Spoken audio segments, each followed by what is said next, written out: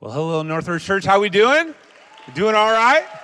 Good. All of you joining us from our campuses, Brighton and Groseal, it's great to have you. All of our online community, glad you're tuning in.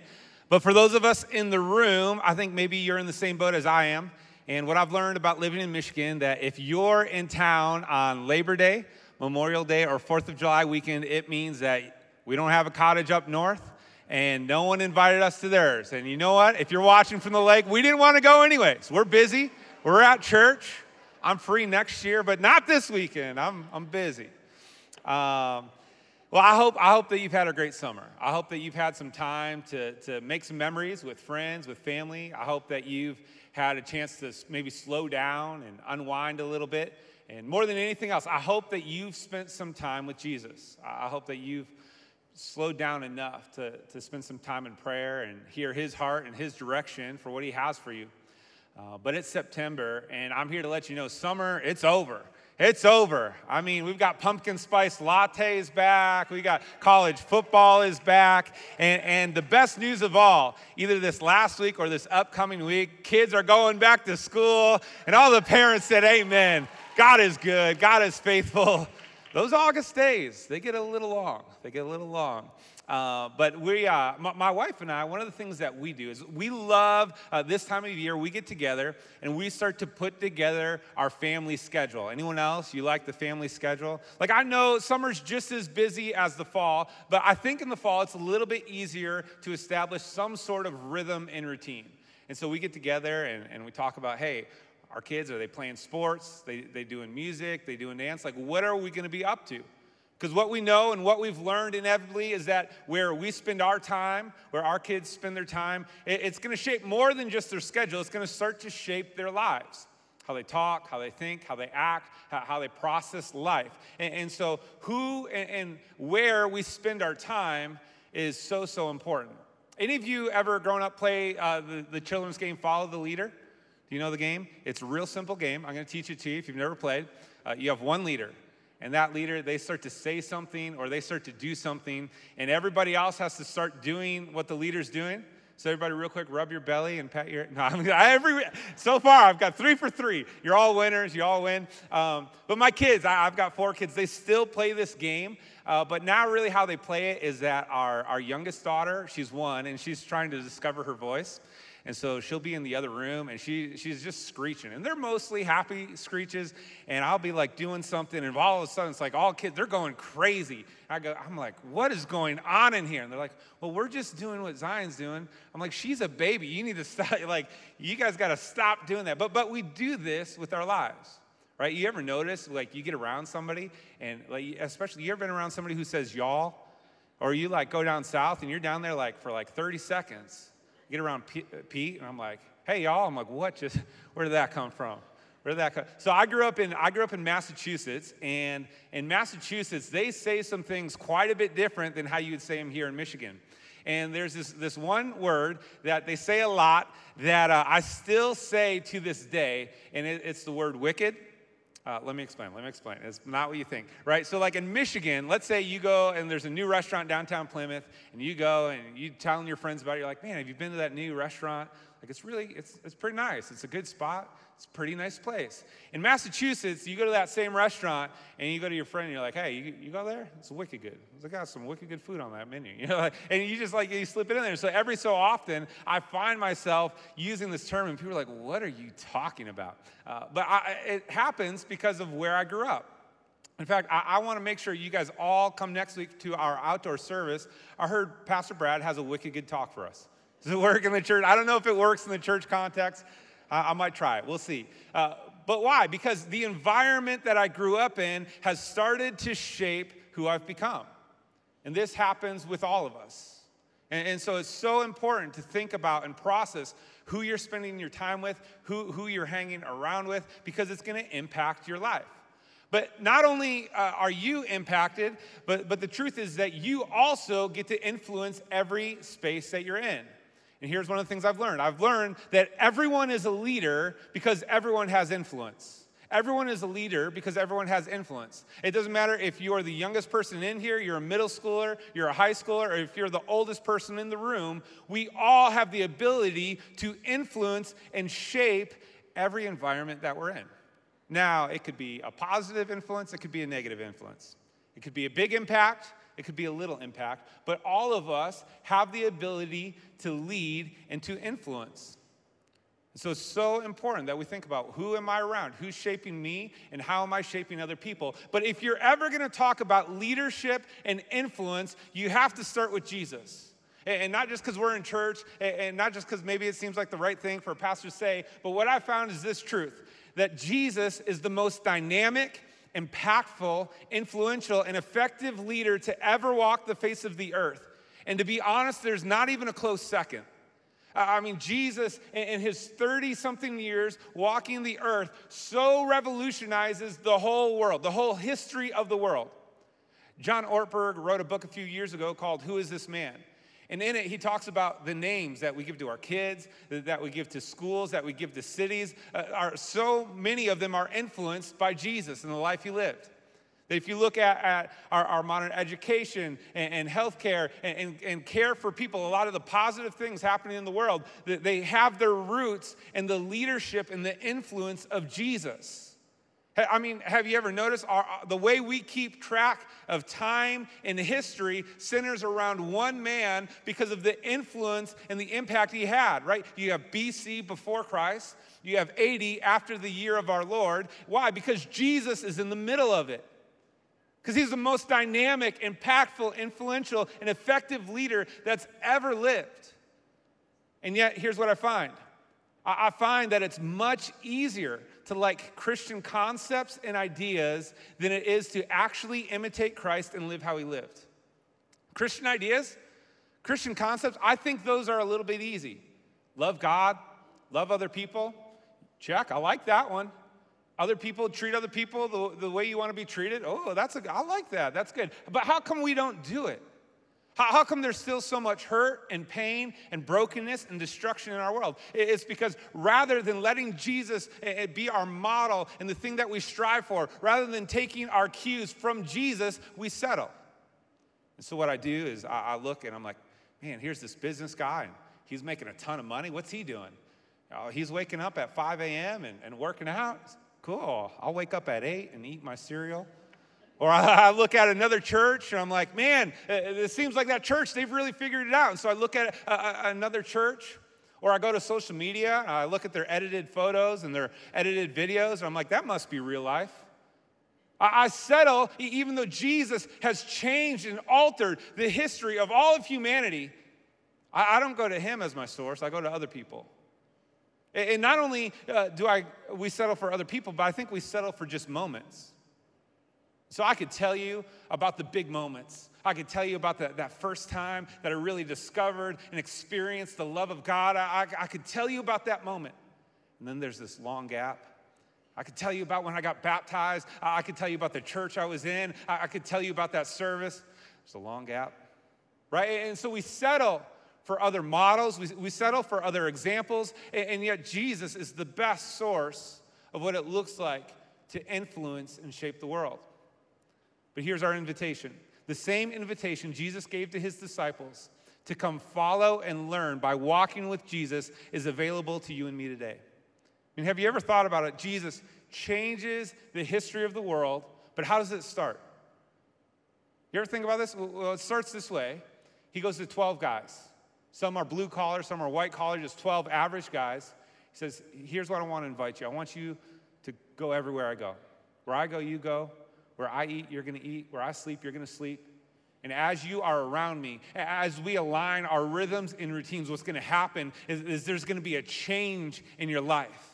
And you're going to start to think like I think. Your heart's going to be burdened for the things I'm burdened for. There's going to be a change that happens when you're around me. But it's going to be small. It's going to be gradual. And this is what Jesus wants with us. This is what he desires most. The big moments, they're great. Some of those other leadership models, they could be spot on. But the number one thing Jesus wants is to just be everywhere you're at.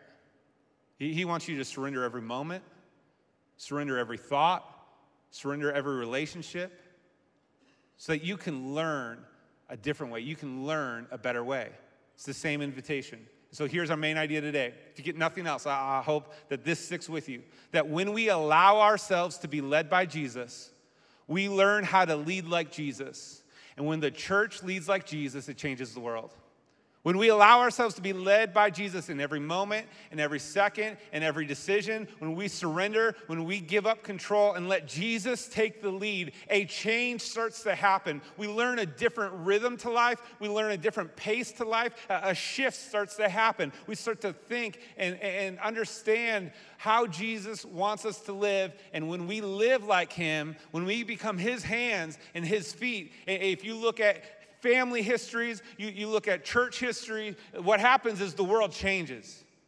Change can happen. Change is possible, but it comes by allowing Jesus to be the leader that we follow in every moment, in every second of every day. And so I started doing something a few years ago, and it was so impactful that I want to do a little bit of it with you today. And what I did is I started to go through all the different stories of the gospel. And I just started to look and highlight and journal about, well, how did Jesus actually lead?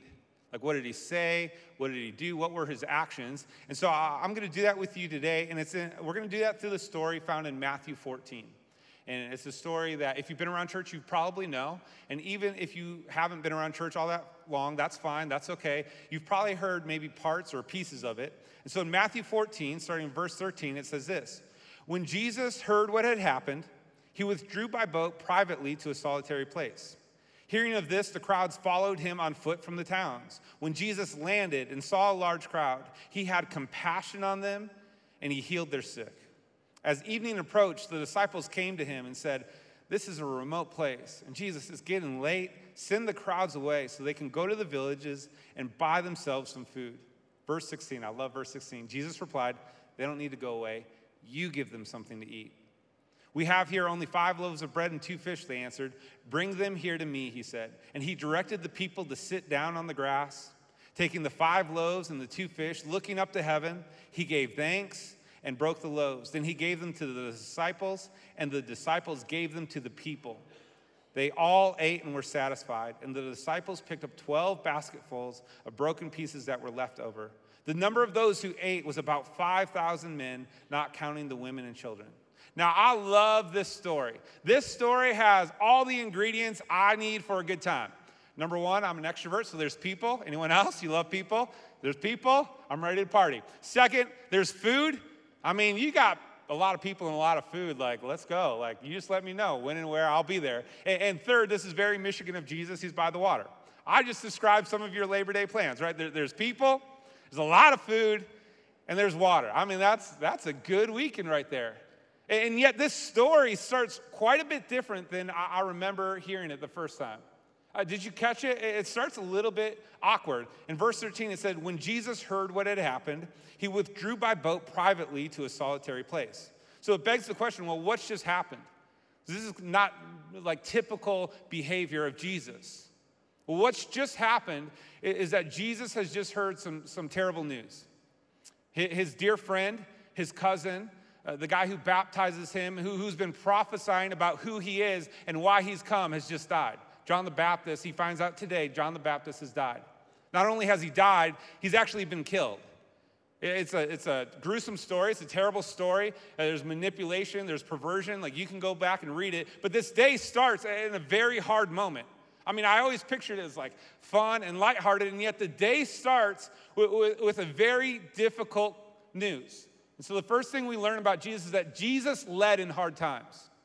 And what's going to happen is that if you study the life of Jesus, what you're going to find is that oftentimes people would show up and their goal was to try to trick Jesus or trap Jesus, to try to utilize Jesus for political gain or financial gain. They would show up to try to harm Jesus. But time and time again, Jesus has to lead in hard times.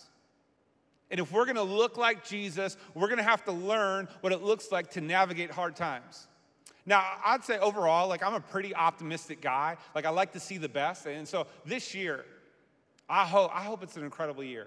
I hope for some of you find the love of your life, or maybe you're expecting a kid. Maybe you get that promotion. Maybe you start that new job. Like, I hope all of those things happen. But for some of us, this might be our reality.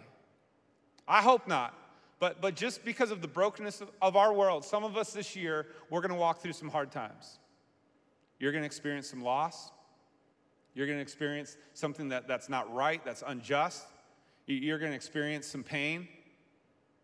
And all I can tell you today is that in those moments, Jesus, he doesn't avoid you.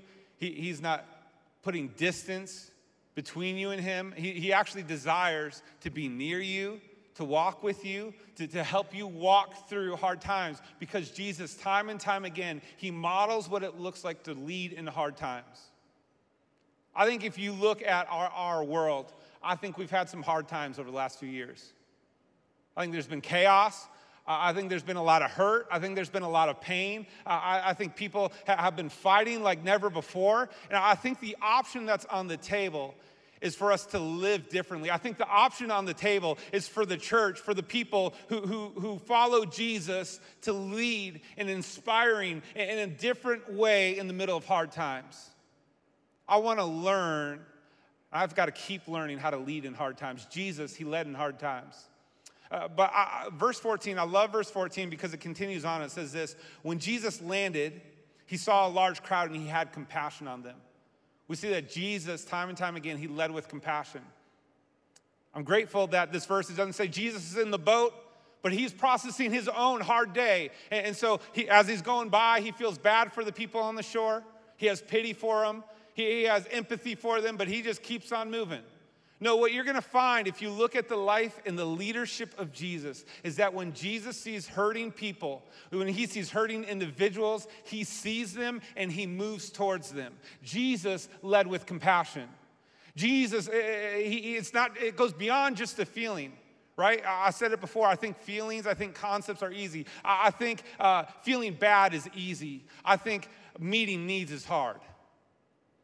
I think empathy can be a little bit easy at times. I think walking into somebody's mess is hard.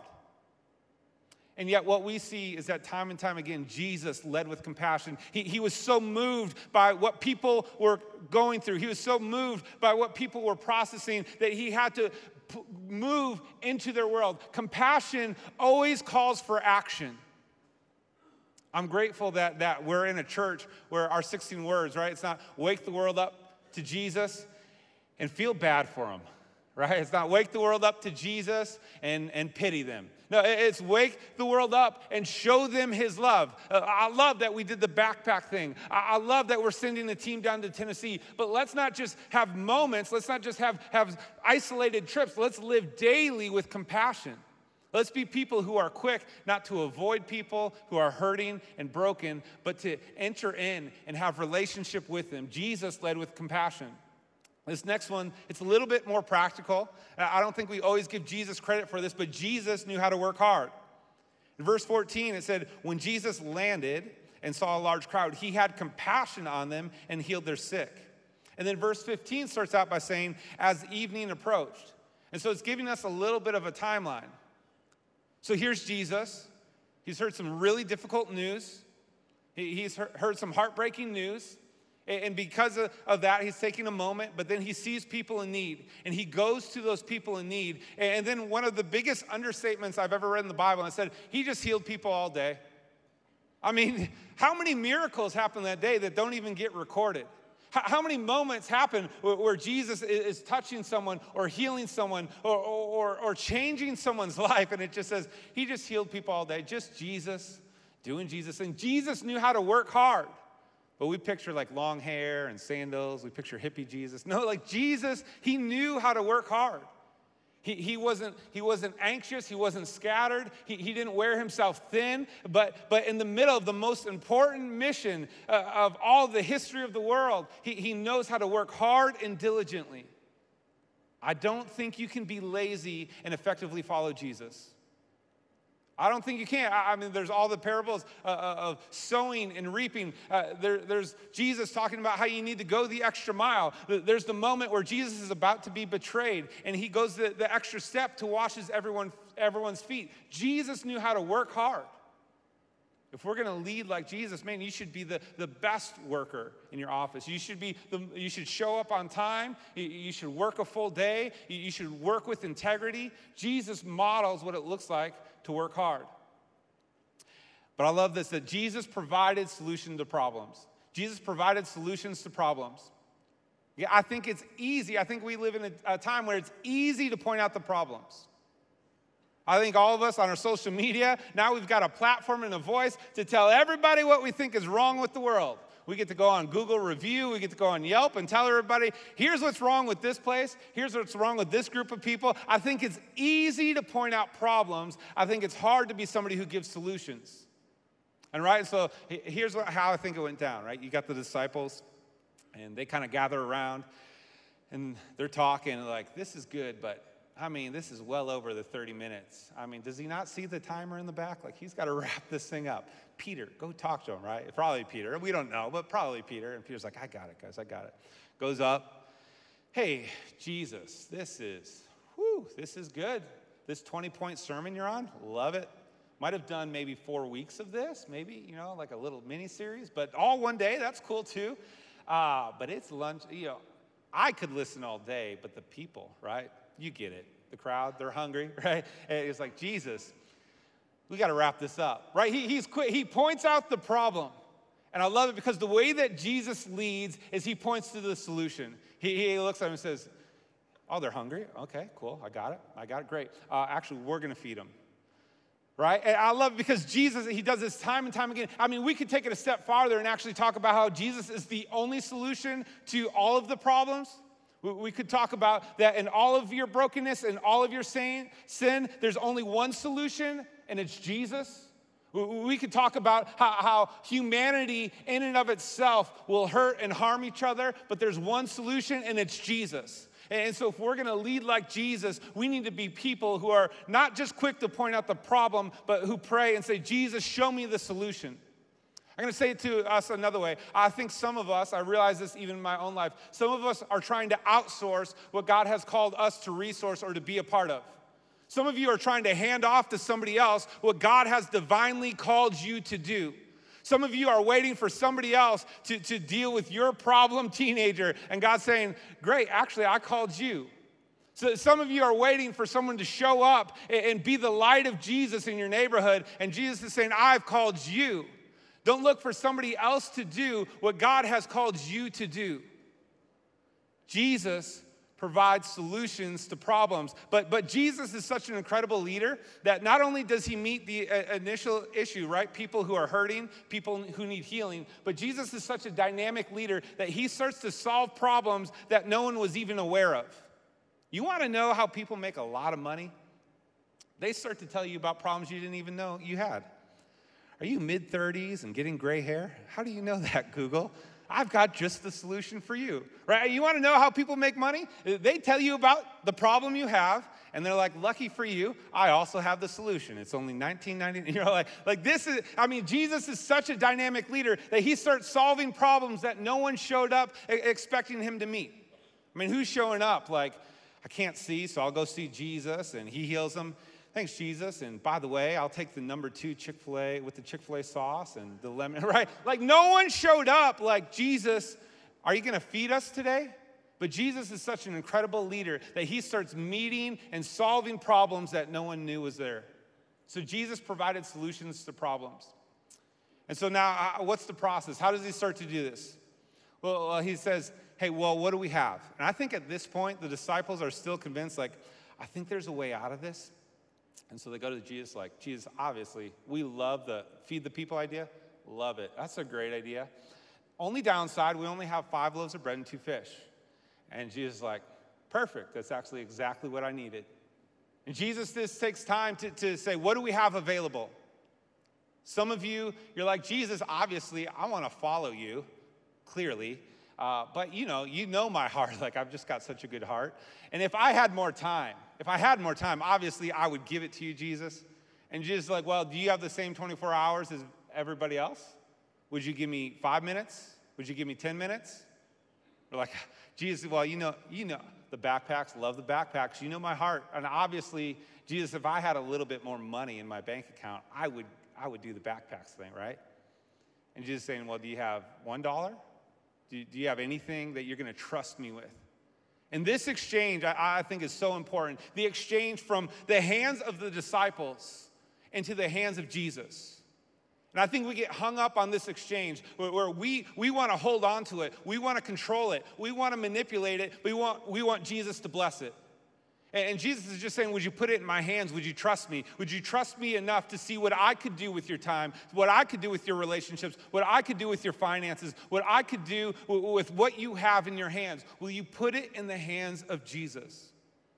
A few years ago, my wife and I, we were college pastors at the University of Wisconsin. And this time of year, it was crazy. We did a lot of outreach. And the position, we would raise our own budget and our own money for our own personal living and for the ministry. And this particular year, we just felt like God was calling us to trust him in a deeper way with our resources, with our money. And so there was a few big events, and we paid for them. And so later in the week, my wife gets our 3 kids and gets them in the van, drives down to Target, and she's just shopping just for our own personal groceries. And I don't know if you've ever been to Target with 3 kids. It's not a good time. It's not fun. I mean, they're taking clothes off. They're throwing cereal in. You know, like, it's crazy. And she gets all the groceries, and she goes to the self-checkout because she's a strong, independent woman, right? And she's scanning the groceries and gets ready to pay and just swipe, declined, swipe, declined. Calls over the Target employee, hey, ma'am, can you help me? And she's trying to figure it out and just looks at my wife and says, to be honest, I think maybe you just don't have the money in your account. As my wife is going to our bank, the app on her phone, to check our bank account, she sees a text come in from a friend of ours who's a few states away that honestly we don't talk to all that much. And it just says, hey, last night I was just praying, God put you on my heart, and I was just praying for you. And so here's a Target gift card, and I hope it can bless you. I hope it can use you. And so in real time, when we couldn't see the resource, in real time, when we, there was no other option, Jesus provided. Jesus did more with resourcing than we could have ever done on our own. But it has to go from our hands into his hands. And so Jesus says first, well, what do we have? What are you willing to trust me with? What are you willing to place in my hands? Jesus took time to count his resources. But then Jesus gets organized. And when Luke tells this story, he actually talks about how he sends his disciples out and he has everyone get into groups of 50. And so now Jesus is delegating and he's empowering other leaders. These are good business terms, I think, maybe. I don't know, organizational leader, right? He's getting other people involved. If I were to be honest, I think this might be one of my biggest hangups. Because often I'm like, Jesus, here's my budget. Here's my money. And he's like, how about you get a budget? Dave Ramsey, why don't you check that guy out? I'm like, Jesus, have all my time, right? In a moment of worship, Jesus, here's all my time. And he's like, how about you get a schedule so that we can actually plan out where we can spend time together? And I think for some of us, it's like, because it's relationship.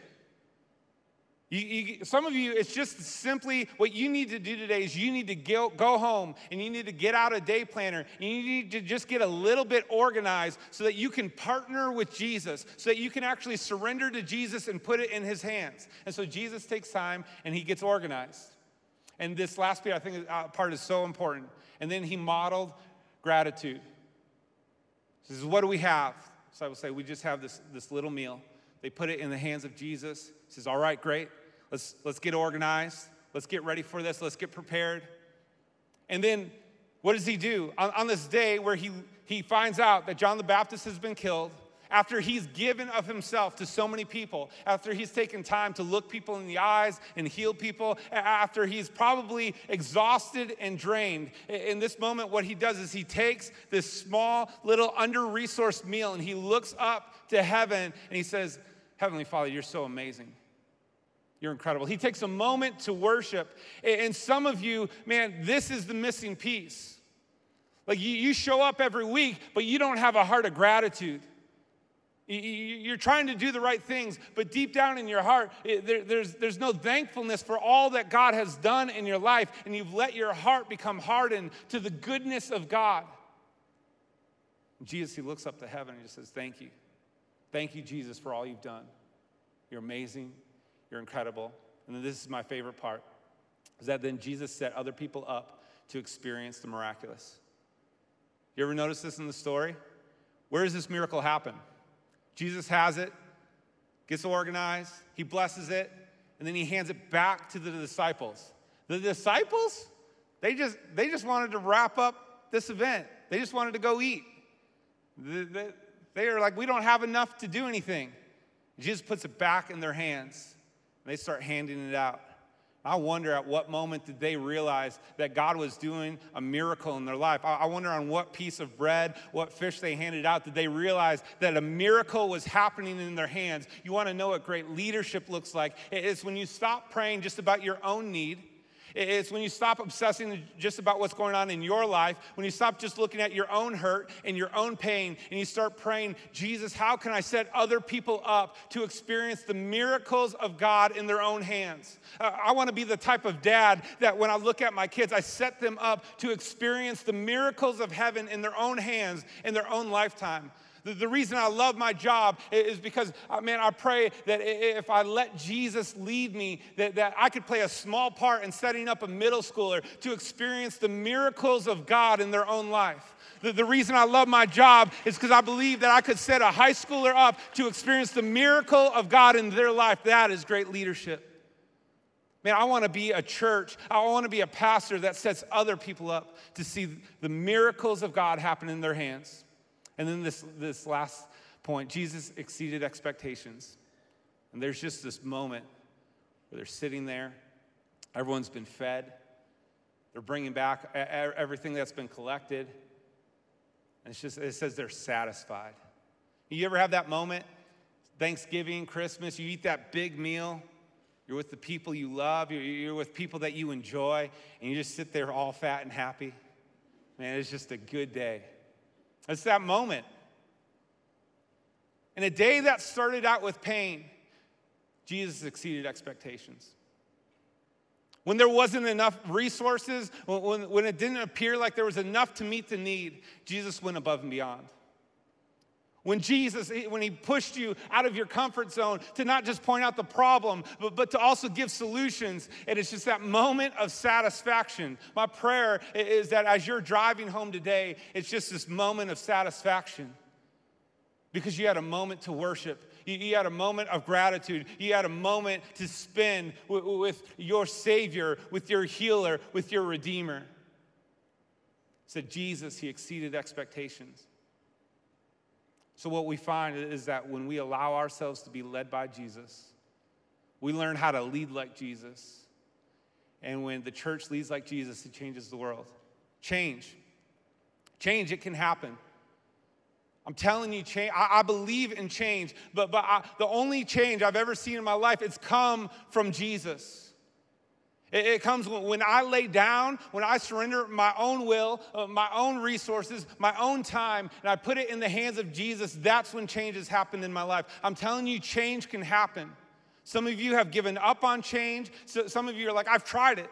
I've tried the self-help. I've tried everything I can think of to try to change. And I'm telling you, Jesus can change you. In fact, maybe you caught it, maybe you didn't. Actually, I've been talking for about 20 minutes, and we all just experienced a massive change. Not like a metaphorical one, like a literal massive change. If you're here in the room, if you're watching online, at Plymouth, we have this massive 100-foot LED wall. Have you ever seen it? It's right here by this big cabin. I don't know if you've seen this at all this summer. When I started talking, it was sun out. The sun was out. We've literally spent the day together. Some of you are like, I know, right? Like, it's felt like it. When I started talking, the sun was out. It was a bright day. The lights were a little brighter in here. But what happened was I started talking, and I kind of talk loud, and I'm moving my hands around. And hopefully, in the middle of that, God's been highlighting some things in your life. And so while you've been looking at me, what's been happening is this backdrop, is this picture slowly, gradually, second by second, has been shifting and changing. And I'm telling you, some of you, you've got some pictures in your life and you need change. Some of you have some relationships that you're looking at. Some of you have some relationships with your spouse or with your kids, with somebody, and you're like, I need change. And I'm telling you, what you really need, the only way to that change is you need a different leader. And if you will let Jesus lead your life, then the backdrop can change. If you'll let him into the slow, methodical, aligning your rhythm, aligning your life, what will happen is slowly over time, the backdrop can change. Change can happen, but you need a new leader. Change is possible, but you need somebody else painting the picture. Some of you, you've been holding on to some hurt and some pain. The backdrop of your life, it's just marked and it's scarred. And I'm telling you, change can happen, but you need a new leader. It's going to come when you surrender to Jesus. It's going to come when you take what you have and you put it in the hands of Jesus. Change, it can happen. But it can only happen when you allow Jesus to lead. And for some of you, that moment needs to start right now. Could be at Brighton, Grozil, it could be online, you could be in your living room, you could be here in the room. But it's that first step. It's that simple prayer of saying, Jesus, you take the lead. If that's you, I'm just going to invite you, pray with me real quick. Jesus, I need a new leader. Jesus, I have some sin. I have some brokenness, and I need something new. I've tried doing it on my own. I can't do it on my own. I need a redemption that only comes from your work on the cross. Jesus, would you lead every area of my life? If you just prayed that, I want to tell you right now, please text the word Northridge to 31616. Northridge to 31616, because we want this to go beyond just a moment. We want to come alongside you. We want to get you into the process of life change. For the rest of us in the room, here's how I want to end, is that there's some backdrops, maybe in your own personal life, but I think there's some families. I think there's some schools. I think there's some communities, and I think Jesus wants to paint a different picture. But he's looking for some people to lead like he led.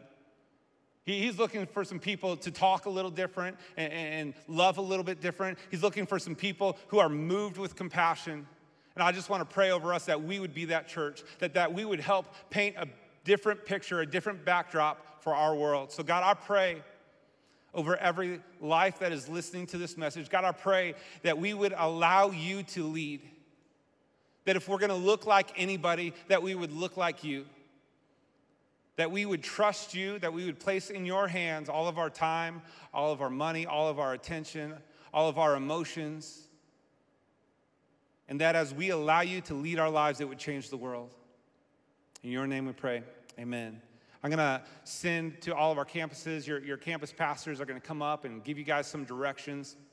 For those of you here in Plymouth, man, it's great to have you. I hope, though, that you'll come back next week. It's the launch of our fall season here at Northridge, and I'm telling you, our outdoor service is going to be incredible. We've got a lot of people getting baptized. You're going to get to see in real time lives that have been changed and transformed. And like I said before, I heard Pastor Brad has a wicked good talk for us, and so love you guys. Have a great week.